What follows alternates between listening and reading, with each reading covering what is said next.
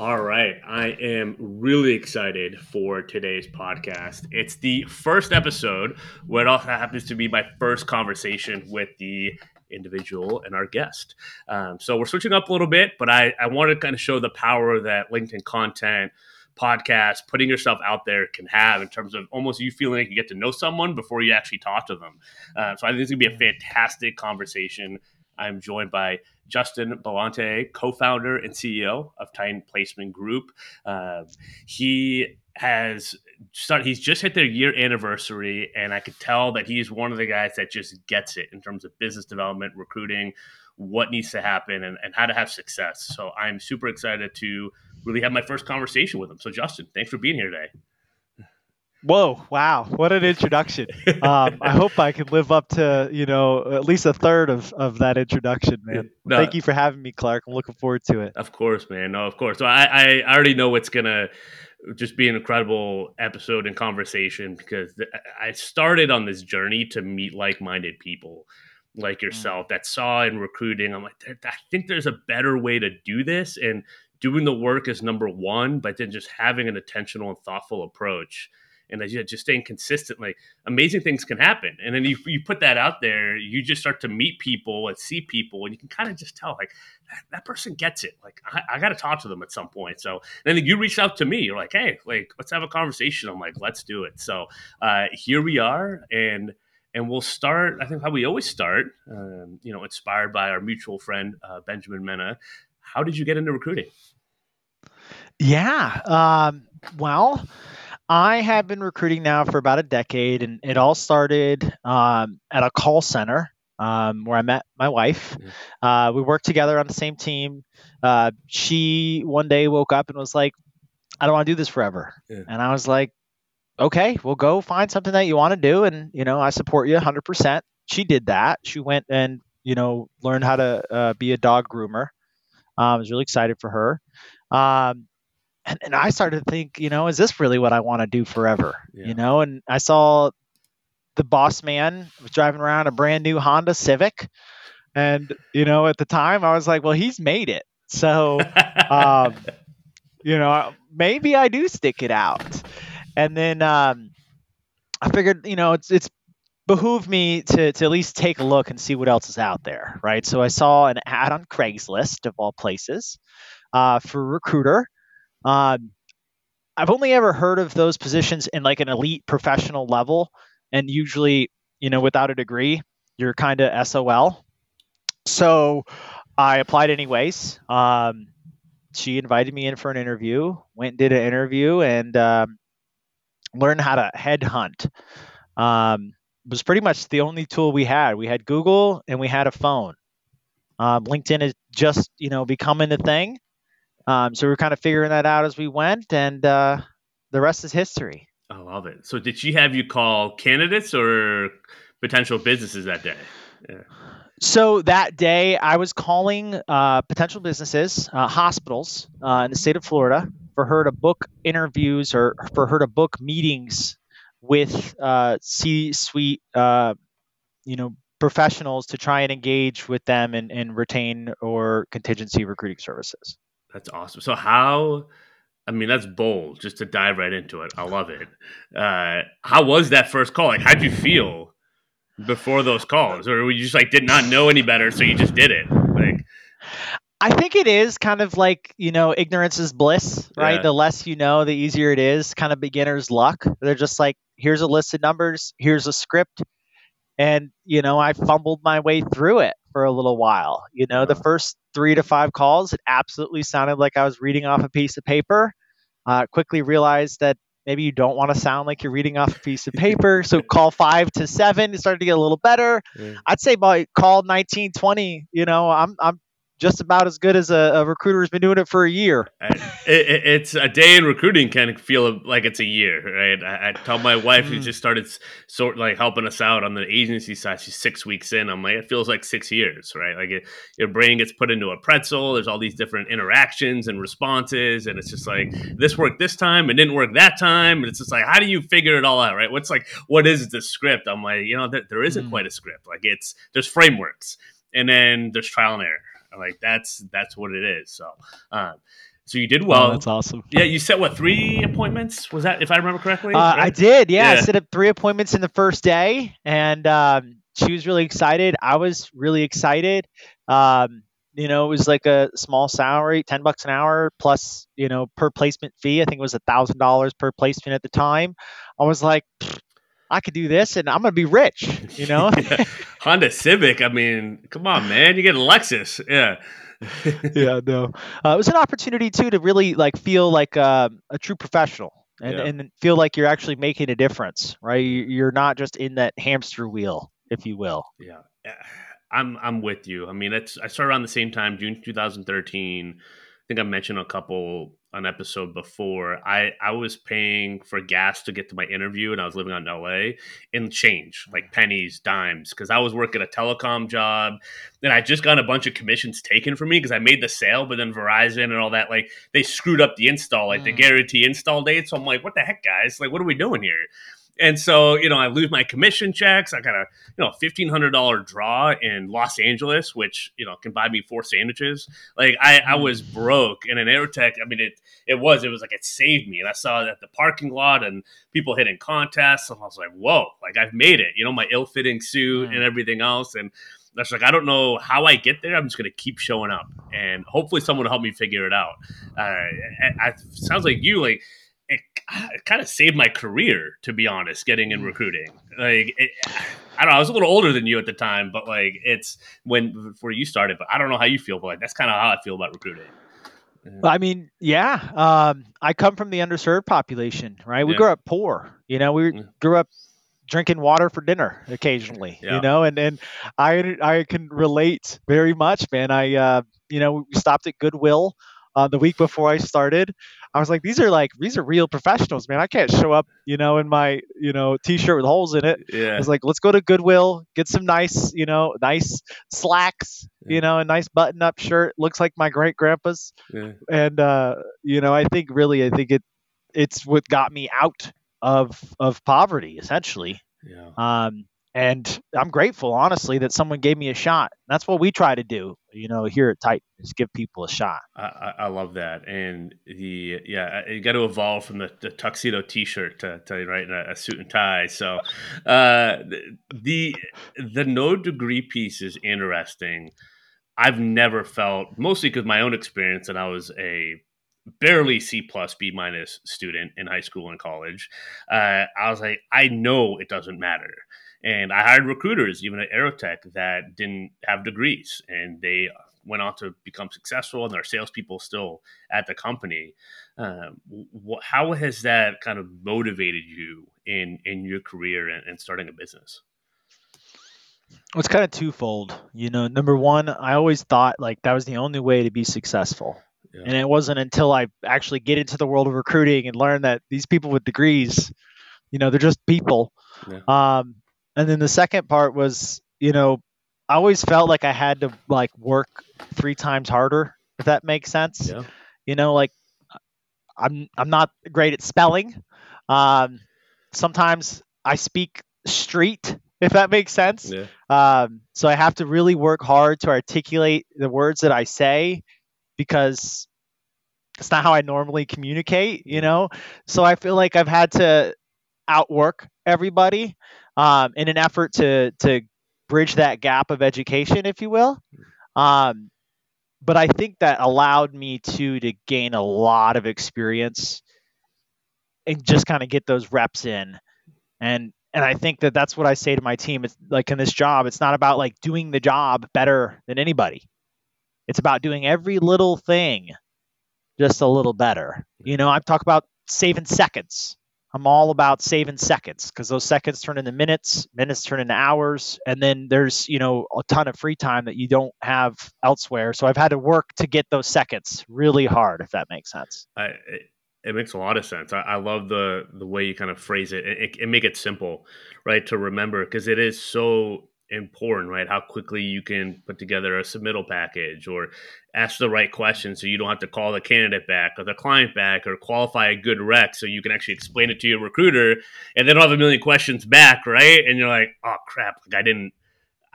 I didn't get that information, and it's like the kind of the Mm. call of shame back to a client, which is the worst, or a candidate. So it's like it all kind of matters. So I love that. I love that phrase. Um, I'm stealing that call of shame. and That's awesome. that's I gonna make be those our regularly. headline tomorrow on our post, right?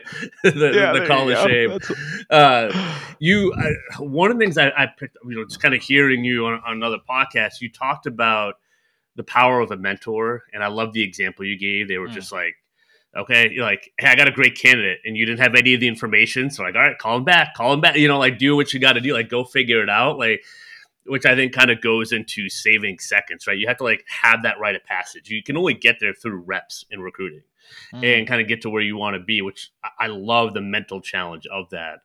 But talk to me about when you were kind of getting started, having mentors in recruiting, kind of like who those were, kind of how they impacted you. Yeah, I think about it all the time. What does Scott Love say? He says something along the lines of, and I'm paraphrasing, like recruiting is career development disguised as a career, or personal development disguised as a career, Yeah. right? And I think it rings true because this job will, if you're not ready for it and you don't have somebody that you can lean on, it'll chew you up and spit you out. Yeah. Um, Another podcast, I think it was Brian Fink, said if you've been doing this for 10 months now, you're an expert. Um, but I've always had somebody, luckily, who's always been there for me. Whether it was, when I first started, was Jason and Christy. Jason's the guy that I mentioned. I get really excited. You have a 3-minute call with somebody who's like, "Yeah, I'll talk to him." And you're like, "I got one." You run up to his desk. You're like, "Hey, man, I finally got you somebody." She's a nurse. You're like, "All right, well, this is for a director of infection control. So, uh, what hospital is she working at as an infection control nurse?" We're like, "Well, no, no, she's a nurse, man." We're like, "Okay, well, call her back." Yeah. So having someone there to coach me throughout all of it and help me get those reps in and help me kind of get the experience quicker, if that makes sense. Like Yeah. I can learn from all of his mistakes. And that's one thing I try and do with my team too, is like trying to cram 10 years of experience into like, 6 months. Um, so it's imperative, I think, to have somebody there that you can lean on to be like, how can I handle this? Or here's something that I think I'm doing correctly, and they can right size you a little bit, Yeah. and say the things that maybe you don't want to hear, but maybe you need to hear in order to, personally and professionally grow.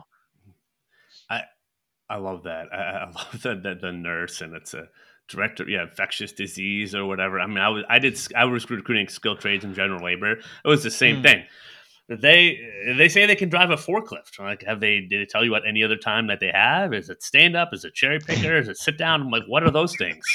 Like I had no idea. Like, I mean, he said he knows how to drive a forklift, right? And then you find out, like, yeah, people will say anything, and we got go to work, so they don't even interview with the client. Mm. It's on us to send the person, and they show up. They could hit something or crash equipment and all that. Like, it's very real. You're like, oh, that's how I got to qualify the candidate and see if they match the job order. Because same thing with a nurse. Like, you place the wrong person, that can have some serious consequences. So you kind of Yeah, like sure. you get out of bumbling idiot mode pretty quick. And I say that with all love. I mean, I'm looking back at myself, which I don't know how I made it this far, but it was the mentor. It was my manager Mo, was just so good at kind of coaching me out of the bad habits that I think is easy Mm. to fall into in recruiting if you don't have someone to steer you in the right direction. And I think it's a shame because I've come across recruiters that way. When I talk to them, like, hey, there is a whole other approach that you could take. And I feel blessed to have the mentors I did. Sounds like, you had the same, and it has such an impact. That's why I started the digital recruiter, because the things I've learned, Mm. I'm like, how cool would it be to like pass this knowledge on and expedite the learning curve and, create some pretty great recruiters out there. Cause it's nice when you get those tips and you get people that expedite your career and your path. Like, it is that personal development. Like, it's so rewarding. You almost kind of want to give back as much as you can. So I'm right there with you, man. Heck yeah. No, and that's why I love trying to immerse myself in every bit of content you can, right? Yeah. Whether it's your podcast, everyone I've listened to so far, there's like there's a nugget. There's at least a few nuggets. It Yeah. doesn't matter if you've been doing this for 10 years, 30 years, or 6 days. Yeah. Right. I think it's important to hear what everyone else is doing because you'll start to hear like echoing the same messages. And you're Yeah. like, wow, that thing I've heard before that I've really never attempted to do. Now I've heard it 7 times from 7 different sources. There must be something there. Yeah. Well, it's like that And consistency you said, right? Like this mm, podcast, if that can be that consistency for people where these different owners and people in recruiting are successful and there's themes, that I'm seeing over and over and I'm hearing over again, and if I don't know what that is or how to approach it or how do I stay consistent or how do I come up with a territory plan and how do I stick to it? How do I know whether to stick with it or trash it and come up with something new, right? Like there's all these kind of unknowns if you haven't gone through it before.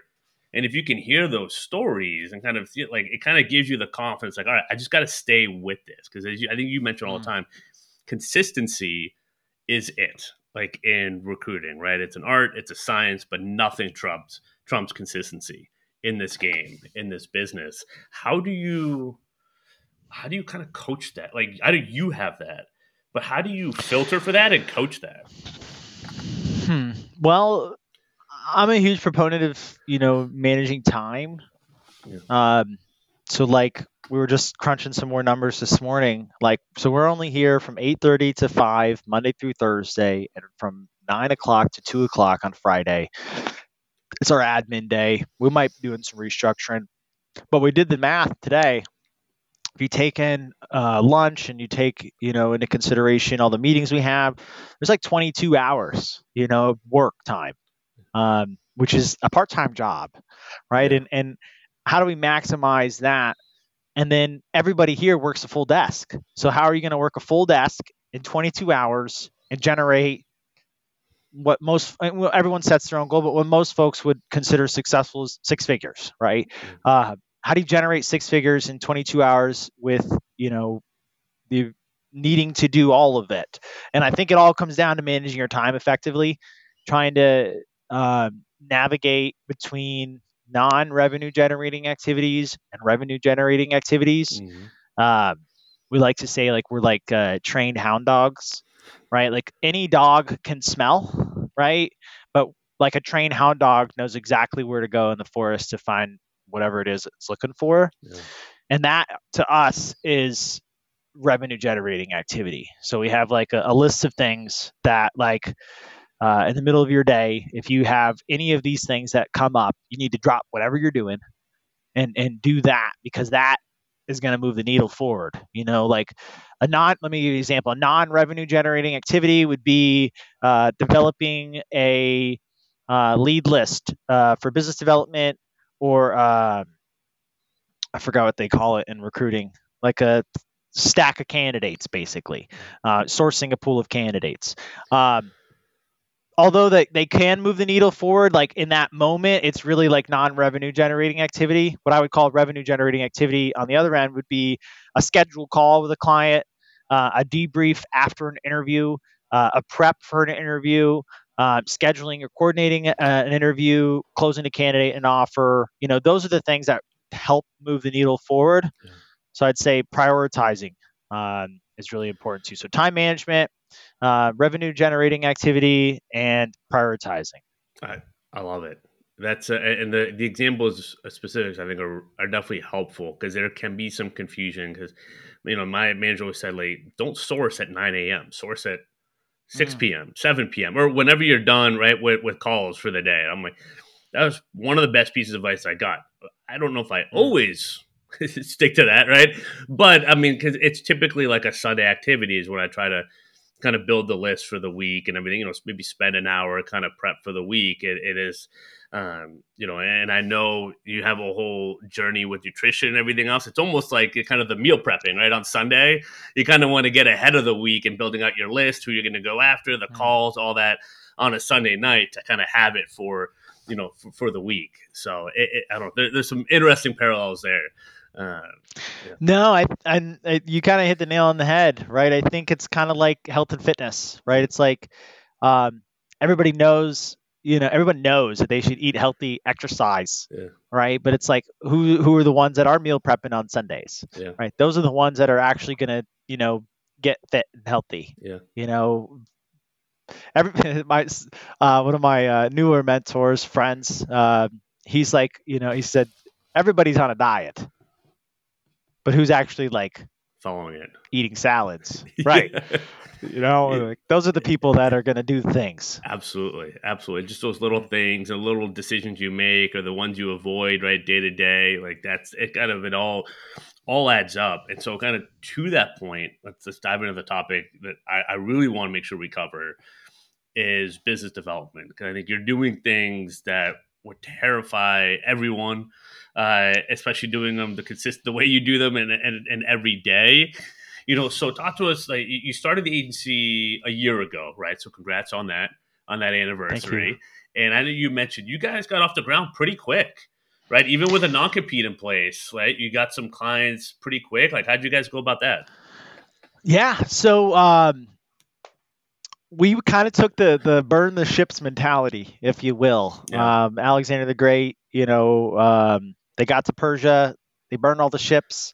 They said, "Well, how are we supposed to get back?" They said, "Well, we're going back on Persian ships." Mhm. So that was our mentality. We have a 6 month non compete. We couldn't work for 6 months. I think it definitely helped us in a lot of ways.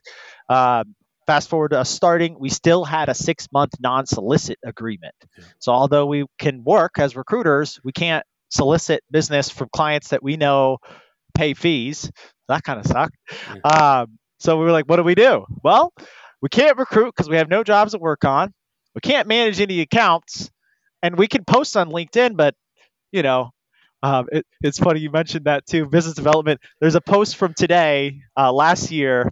We put this big social media post that said, "Titan Placer Group is now accepting clients." Like we thought that was The gonna, rain, they're just gonna the come. They're coming in. rainfall. Yeah. Like, hold on, I'm gonna hit posts, and the phones are just gonna Yeah. explode. Um, that's not how it worked. But no, back against the wall. Basically, we it was feast or famine. It was either basically. I mean, I just had my son. Um, it was either I figure this out, or you know we're going to be living off credit cards again, pretty soon. Yeah. So that definitely helped, drive me, I'd say. But we've taken a really like old school approach to business development, and the old fashioned, old school sales mentality, like with soft hands and a little bit of technology, will take you very, very far Yeah. in this world and in recruiting. Um, Not to say we don't do MPC pitching. We don't dabble in some technology. With email campaigns and different means of getting clients. We try to get you know immersed in all the different tools that are available. But the old fashioned, um, picking up the phone, engaging with professionals, trying to get like have a conversation, finding the pain point, getting a hold of the person who's dealing with the pain. They're the person that's going to influence the decision the most. And kind of like targeting those Yeah. types of people and kind of taking that approach, I feel like has been really beneficial to us. Um, I wrote down a list of different things here that I thought would be helpful for you and for your viewers. So old fashioned sales was like the number one thing I think that has helped us successfully. Um, MPC pitching, super important. Um, Qualifying our leads too. We're not just calling like Yes. everybody. Like we're in healthcare, so we're not just calling every healthcare organization in the country. Um, so I think niching down, I think, is important too because it makes the job a little easier when you only have to do one specialty. Like I've had people reach out to me since the last podcast and they're like, well, I'm about to start my own recruiting company. Like, what should I do? They're like, I want to recruit everything for everybody. I'm like, well, that's, the first thing I would say is find a niche, Yeah. right? Qualify your leads. So, we're going to do healthcare. And then a lot of the times we try and go for medium sized companies. So when they're too small, they don't have any money or Yeah. they're cheap, right? And then even if they have money, they're cheap. Yeah. And then if they're so big, they have money, but they usually have their own team as well. And So we red try and tape. find the sweet Yeah. spot, right? The people that have money and they don't have their own team. Um, that's important for us, I think, when we're targeting. Well, it's huge. I mean, the targeting, the approach, knowing the problem you solve, your value prop, right? Niching down. How are you going to communicate that to the market and stand out from the noise is Mm. huge. I mean, I'm sure it's got to make the cold call so much relatively easier, right? To kind of pick up the phone and get through that anxiety because there's like you've now created a real reason as to why you're reaching out Mm. versus the blind, kind of the blind aim, the blind targeting. You'd never call just because. Yeah. We're calling with a reason, a purpose, or intent.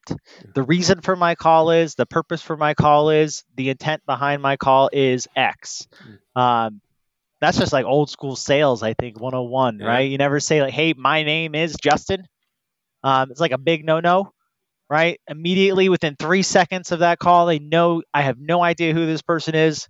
If you have to introduce yourself, You lost it. they don't know who you are. Yeah. Right. You're already done. They're already checked out. Everything you say after that is just Charlie Brown. Want, if that makes Yes, sense. it does.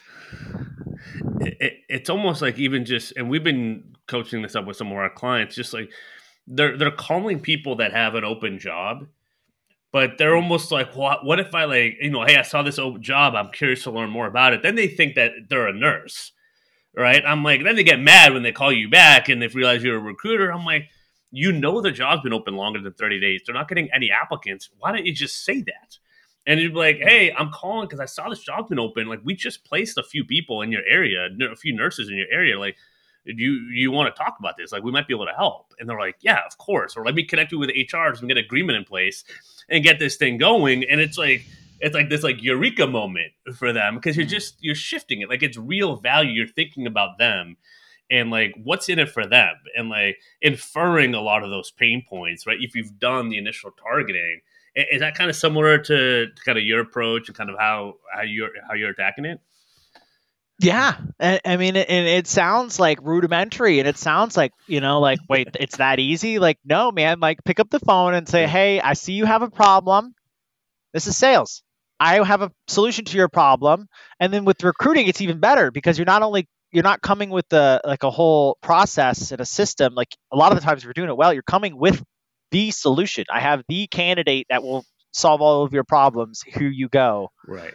Um, Such an easier way to prospect. That's for sure. Absolutely. And I'm sure because you've been at this now almost a decade in the same industry, your confidence, I mean, you can navigate and be comfortable on your feet talking not just find a rec, fill a rec, right? But the actual business case, the impact that a certain role, like if you see that open or multiple open roles in a company, you probably know like the sign-on bonus is maybe too big that they're offering, or there's a red flag here, or like all the domino effect red flags, right? From just being in your industry and just attacking those phones. Like, what's it making a cold call for you now versus say even like 9 years ago or 8 years ago when you didn't quite know that? Like, what's been the difference for you?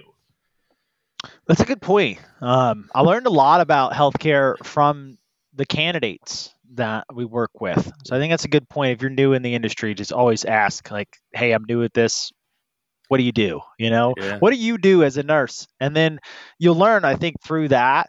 So, like, yeah, nowadays I know that if, let's just say, a job that I'm working on, a clinical manager position for a Medicare home healthcare organization. Um, Before, I would just say, okay, so find someone who is a manager of and a nurse, right? That's how I would start. A manager and a Yeah. nurse. Man, they have to be a nurse. They have to be a manager. That's what the job description says. And then now I know that what they really want and what everybody wants in recruiting, they want someone who's doing the exact same job right now somewhere else.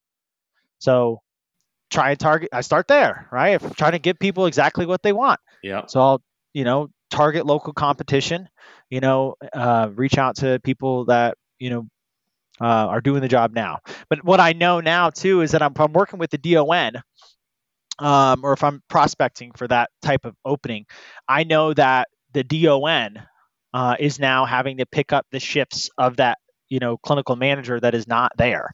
So because I've been doing this for so long, I know who's feeling the pain. The person who's got to, work an extra 2 days a week and not get to see their kids at night, that person's feeling some pain, I'll Yeah. tell you.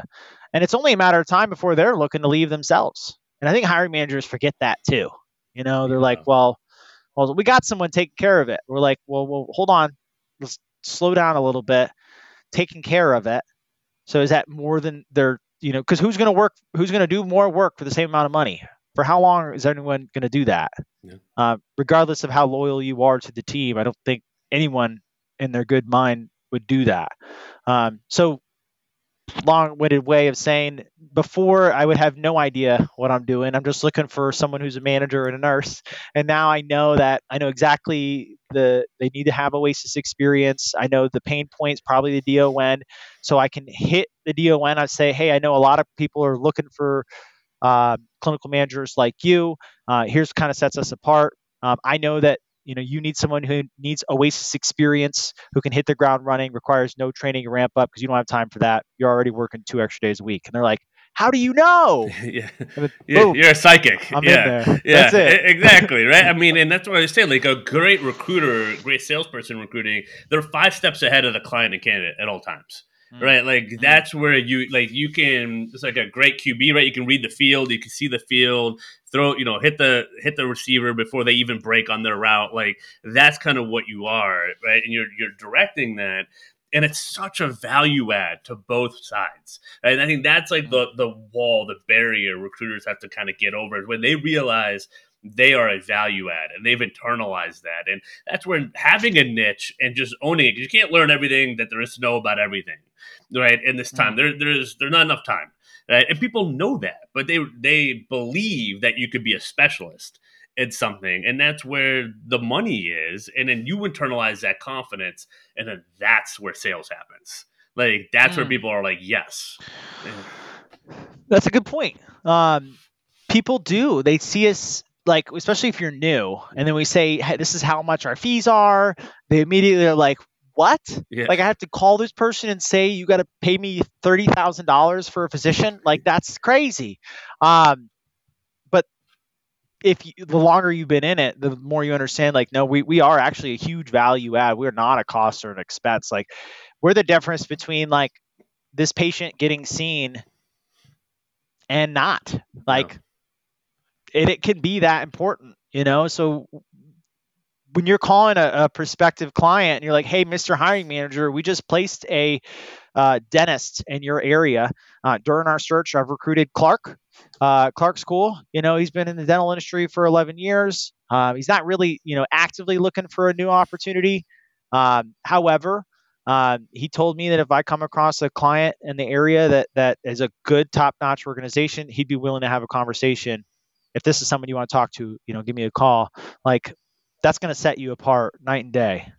I hope people like they 33 minutes in, you like capture that approach and Mm, because if you do that and every single day, I think I've heard you and I've talked about this, the 8 touch points, right, with each prospect at least, right, and just have your touches every day. If that's the approach every single day, I mean, you can't help but run into success in this industry mm. if you come up with that approach, right? I mean, I think that's kind of defines your career in a sense, right? It's just like just really smart, be able to pick up on those patterns and the nuances, the knowledge of the industry with just old school hustle, like and work Yeah. ethic. Like that's the secret sauce. Like that's it. That's the art and the science all wrapped in one.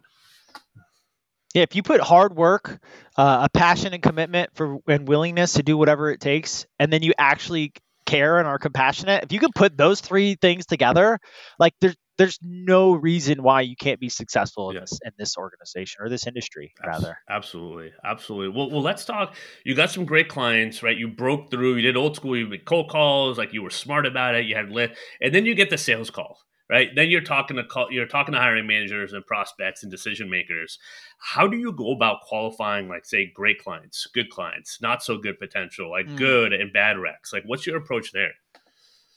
So when we first started, we did take a whatever we can get approach. Yeah, I'm not gonna lie, we were just kind of like, just whatever you got to do to get the agreement signed, man, get it signed, and then we'll figure out if they're good once we send them a candidate. yeah, And that was our thought process for a long time. It's like, well, you really don't know, and there's a testament to that though. You really don't know how good a client is until you submit a high quality candidate, because even if they tell you in your intake, like, hey, no, we from the day you submit it to offer, we're talking 2 weeks, and then 4 days has gone by and you haven't heard anything after you submitted a candidate, you're kind of like, well, but it all starts from qualifying them appropriately. We do an intake, so um, we don't really take everybody. Um, we have an opportunity to bring on more clients because we have more team members, but we try and make sure that they're doing the right things, and that there's ability for us to actually make a placement. Right, that's important. We have a checklist called Rank Your Clients that you do after you do an intake call or after you've been working with them, and we try to do it on a monthly basis, where we'll have one of our job order meetings. We'll go over each client and then rank them on a scale of 1 to 10. There's 10 metrics. Give you some examples. One of them is like reputation, and that could be reputation in the area. Is that does everyone in the area knows who they are, and they don't want to work there? Well, that's a challenge, right? So you get a 0 for that one. Yeah. Expectation for the position. Are they severely underpaying for the amount of work that they're requiring for the position? Like, do they get the checkbox for that? Right. History of working with the client. If you've never worked with them before, they don't get a checkbox. Right. And we try and prioritize clients that are a C or better. So like a 7 to 10. And then, when you're done with the 7 to 10s, you go to the 6s, and then you go to the 5s, and then we try to really not to work on or prioritize anything below a 5. So those are some of the ways that we do that. How do you communicate to a 5 or a 4 or a 3 that they are a 5 or a 4 or a 3? Yeah. One thing I think that's a new topic. It's been all the rage recently, but I think it just works in all aspects in life, is transparency. Yeah. Um, a lot of folks, when I first started, it was like old school sales, like you got to create the narrative kind of thing. And I think people have carried that on into like their livelihoods, where it's like, well, we gotta like angle it this way, or come at it this way, or how about that way? And it's like, well, why can't we just be honest and transparent? Yeah. And it's taken me, very far. So I'll literally be like, hey, Mr. Hiring Manager, once a month, we sit down and we go over every single client that we're working with. And this month, we went over you. So based on our experience, we're working with you, and I would go down the list. I'd say, so number one is this history, reputation in the area. I'm sure they know. Come on, Yeah. they know. Like, that in your area, if I call 50 nurses, 40 of them are not going to say good things about you. The other 10 don't answer the phone. That's a problem. How are we going to overcome that, a hurdle? And that's where I take more of like a consultant approach than more of like an order taker. Um, I don't know if it was a podcast or what, but I heard this the other day. It was like an order taker. Like if you go to a restaurant, you're like, I want steak. And they go, okay. Boop. And then they leave. And they come back and they just throw a steak on a plate. Yeah. And like, you're like, I mean, like, yes, it's a steak, right? You sent me a candidate, but you didn't even ask me, like, how do I like my steak? Yeah. Or like, do I want ribeye or T-bone? Filet, Or like, do I want seasoning on some there? butter, Do I some want garlic butter. right? What Like, are we doing here? Yeah. um, so we try and take that approach with our clients too. Like, hey, you told me what you wanted, based off the criteria you've given me. Here's why I'm having some struggles. So number one, your reputation um, is not great. What are we doing to impact and make a difference on that right now? And you can take all of that information on that call and then just reverse engineer it into your recruiting. And so now you have all of your answers to the objections that you have while you're recruiting on the position. Yeah. So like if he says, our reputation is not that great, but here's all the initiatives we have. So when next time a candidate says, I've heard bad things about that company, or like, hey, I've heard that too. Here's some of the initiatives that they're handling, they're doing right now to tackle that reputation. And then boom, you can handle that objection. And then go through 1 through 10 with them. And hopefully, if they're willing, you can take a 5 to a 7. right? Or a 5 to an 8, but you're not taking a 1 to a 7. That's impossible, right? You can't take a you could take a 9 and make it a 0 too pretty quick. But there's an ability to influence it slightly, Yeah. given the flexibility of your client. I love that approach. A lot of people can learn a lot from just that approach. And especially you're not taking the one from a seven. The one's got to get themselves to a four or a five first. Right? They got to have the Mm. willingness to kind of change and be different and want to do something different to actually solve the problem. Right? Not everyone is going to get there, and being able to kind of like say no early and know that the only option for them to ever get it right is for them to come back to you. Very similar in coaching. I can't coach someone that doesn't want to be coached. Mm. And I kind of learned that from the recruiting days, right? You can't help someone with hiring that doesn't want the help or not doesn't want to go about it the right way, right? Or is all talk but doesn't back it up with actions. No, Mm. I think it's really helpful for people to kind of break that down, some of the nuances. A lot of people I work with and coach and talk to get really confused with that of like how to set boundaries, how to be transparent, and just be consultative, as you said. It's like how do we change the script, right? How do we change the story to this and to this approach in the market? And that is so powerful. I always try to think about it. I use empathy a lot in my career. Yeah. I always think about like what would I if I saw a friend, like a real true, like I'm real. I like to think I'm a good friend, but if I see one of my friends struggling, like, am I a real friend if I don't, you know, Yeah. share the detail? If I know, if I see like we're in a friend group and everybody in the group's talking about whatever situation it is, but no one's talking about it with the person, like like like this client, they know they have a bad reputation, but do they know that that's the reason why people aren't willing to come work there? They might not, Yeah. and it that's my duty, like, to share that with them, because like especially I just feel indebted because it's healthcare. Like I want to see the nation's healthcare improve, Yeah. and the only way we do that is by not being afraid to say what we want to say. Absolutely. I mean, I think you've mentioned before, just start with having engaging conversations every single Mm. day, multiple times a day. Then you'll get more comfortable having the tough conversations, right? But that is the barrier, right? It's to just the willingness to just say it out loud, and it becomes easier and easier. I mean, I'm sure you have no problem now doing it. I mean, was it just reps that got you there? Was it like studying someone? Like, how'd you become comfortable with the uncomfortable? Just kind of living in it, Yeah, the more uncomfortable, the more time I spend in that uncomfortability zone, the longer I can go. And I feel like it just kind of works that way. Like you're only capable. I wrote it down, like limited beliefs is along the same lines, right? Um, you're only capable of achieving what you believe that you're capable of doing, if that makes sense. And it all comes down to just like how much are you willing to endure. What was that John Maxwell quote? There's something along the lines of someone came up to him and was like, hey, I want to be you one day. And he's like, okay, well, are you willing to do what I did in yeah, order to get here? um, so yeah. yeah, that's important, I think, for sure. Absolutely. I love that. No, it's true. There's persistence. When you're down, how you treat people when you're down and things aren't going well, and I think that kind of builds the character, right? Your attitude of things. You might not be where you want to be, but that's okay. You got to own it. You got to own where you're at Mm. today. And that can be good times, right? Bad times. I've learned to really appreciate the good times in my life because I've had a few not so good, many not good times. And it's just like, it's not, you can't take it for granted. And, Mm. it's, you can't have, I think I used to be someone that was very complacent.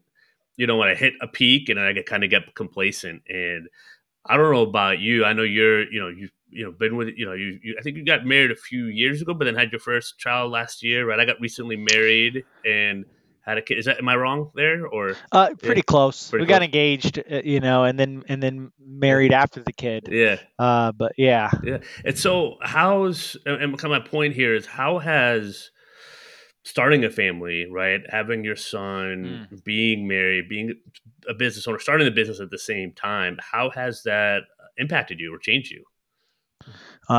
It's definitely changed me, Yeah, for sure. A lot of positive ways. yeah, There's some challenges, I'd say too that have come.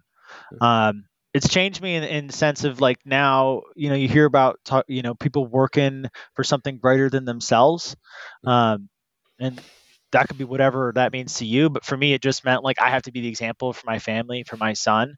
Um, I've always wanted to have kids, and always wanted to be a good dad, right? And that's subjective, but to me, it just means like being there when he needs me, supporting him, and being a good example.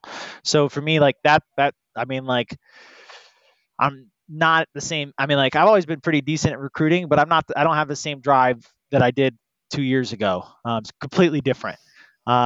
I was totally okay working for somebody else for the rest of my life, up until I knew that my son was coming. Yeah, And then I was like, well, why would I? Like, if I was going to be an example and show him that he's capable of doing anything that he can in this world, like I should at least try and do what I think I'm capable of doing in this world, which is starting a business.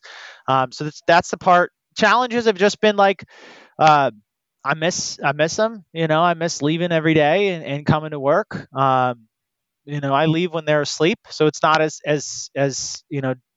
impacting or impactful.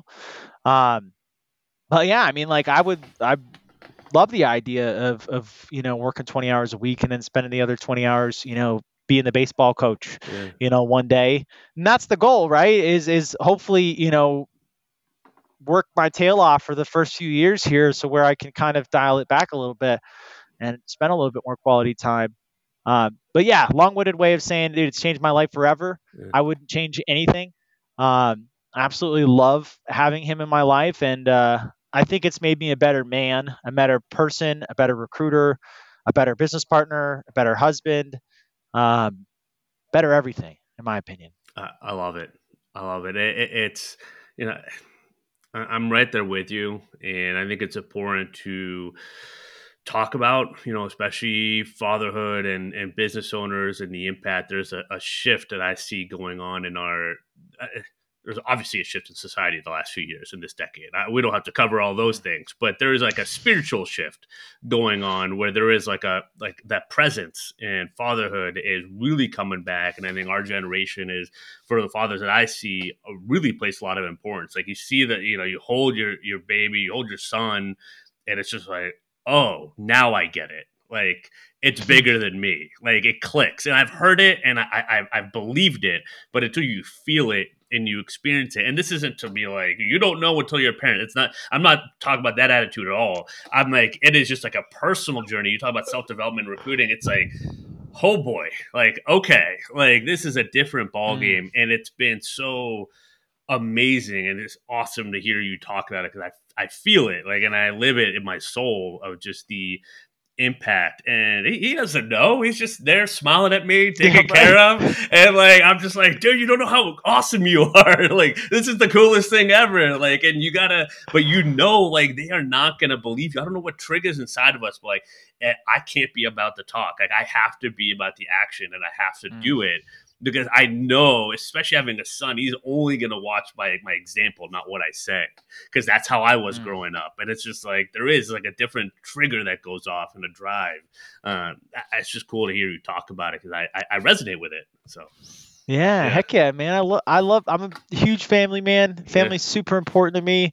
And for me personally, like I'm willing to do whatever I can and I'll work 90,000 hours a week, to keep a roof over his head and food in his belly. yeah. Absolutely. Absolutely, yeah, and it's just good. It's good to be people in the business. It's not win at all costs, right? If you have that mission that's Mm. greater than you, and I think you're hiring people and building recruiters and salespeople to expedite their learning curve and to be better than you were at certain stages, and it's sort of the same thing with your son. I mean, that is worthwhile like and that's worthy and that's it's a big part of all this and the digital recruiter and titan placement search and all that. I think that's what's going to change the narrative in the recruiting the agency recruiting game. It's just like the little ripples that we can cause with our team of 5 team of 10, 15 Mm. people like that's the domino effect. So it's cool to just talk to you about it, get to know you on on an episode, have our first conversation be like this, and that Yeah, just heck so yeah, man. people can just be like, oh, that is pretty like it's pretty cool, right? If you're gonna just put yourself out there, like, you don't know who you can meet and be inspired by, right? And kind of the rising Mm. boats, rising tides lift all boats type of thing. So, I appreciate you sharing that. Um, Heck yeah, man. No, and thanks for having me on. I really do appreciate it. I think you hit the nail on the head. Get yourself out there, meet some people. You'll meet some people, make a huge impact in your life. And Clark, I think it's been really cool to get to know you a little bit more. And I can already tell this won't be the last time we talk. no, That's for sure. absolutely not. Absolutely not. If what do you want to leave the listeners with? It can be anything. Well, shoot. January, we're moving offices. Nice. So keep an eye out on LinkedIn. Going to see some really cool stuff coming from old Titan Placement Group. I love it. I love it. We're not going to end just yet. I got to ask a question. You're in person. You got people in office every day of the week. How is that compared to potentially training people virtually for you, or what's been the decision, thought process behind that? Yeah, it's a little bit of a challenge to train virtually. Yeah. Show me one MMA fighter that learned how to fight over Zoom. It's hard. It's hard. I'd have to I'm a do a very bit I'm a digging. Yeah. I'm a kinetic learner, man. I gotta be hands on. I gotta be like, show me, and I'll do it right now. So I think that's been really important. The video and the audio, we're dialing in. I've got someone right now putting together an elite training package. So hopefully that'll cover those bases. But I'm a huge proponent of kinetic learning. Like here's a hammer. Let's go build a house together. Yeah. I love that. I mean, I'm doing everything virtually right now, except for when training my wife up on some recruiting stuff, and it has been interesting to kind of bring that almost in person training back a little bit. I mean, I've just been, I would say, forced to do it virtually. I just kind of have just the nature of Mm, kind of the last 3 years. It can be effective, but I learned in person and being in the pit, as we called it. that's And it. there is just something about it. Like it just drives you, like you can't not do the activity because you're going to get exposed real quick. No kidding. Yeah, right. And I think we're doing some interesting things virtually to create those bumpers and kind of have people reveal if they're actually doing the work or not. Mm, But there is something about just being in person, and I'm excited to do some events and we have our team together and all that stuff because I'm with you. Like oh heck yeah. there's no better ceiling in terms of learning than kind of just being in that pit and figuring it out. So Mm. I had to make sure we covered that topic because Yeah, of it's course. important. I know people are wondering, it's like it's in person, virtual, and you got to figure out what the best way is for you to start, just to kind of create that revenue, right? Have office Mm. space and everything else, but you can get the team together to do it. I think. That's it. Yeah, Yeah, one way or another, yeah, heck or high water, yeah. whether it's virtual, in person, as long as you are putting the work in, Yeah. that's what moves the needle. That's it. I love it. Well, Justin, it's been a pleasure. We'll have your LinkedIn, your website on the episode page. I'm assuming those are the two best places to find you, right? That's it. I love Oh it. yeah. I love it. Well, hey, thank you so much, man, for being on here. I know this won't be the last time we talk, so appreciate you, man. We'll Sounds good, man. talk My soon. pleasure. Awesome. Well, Thanks for having me. you're welcome. That'll be it for this episode. This is awesome. Make sure to rate 5 stars, all that good stuff. Right, help the little podcast, achieve big things. And until next time, happy hunting, guys.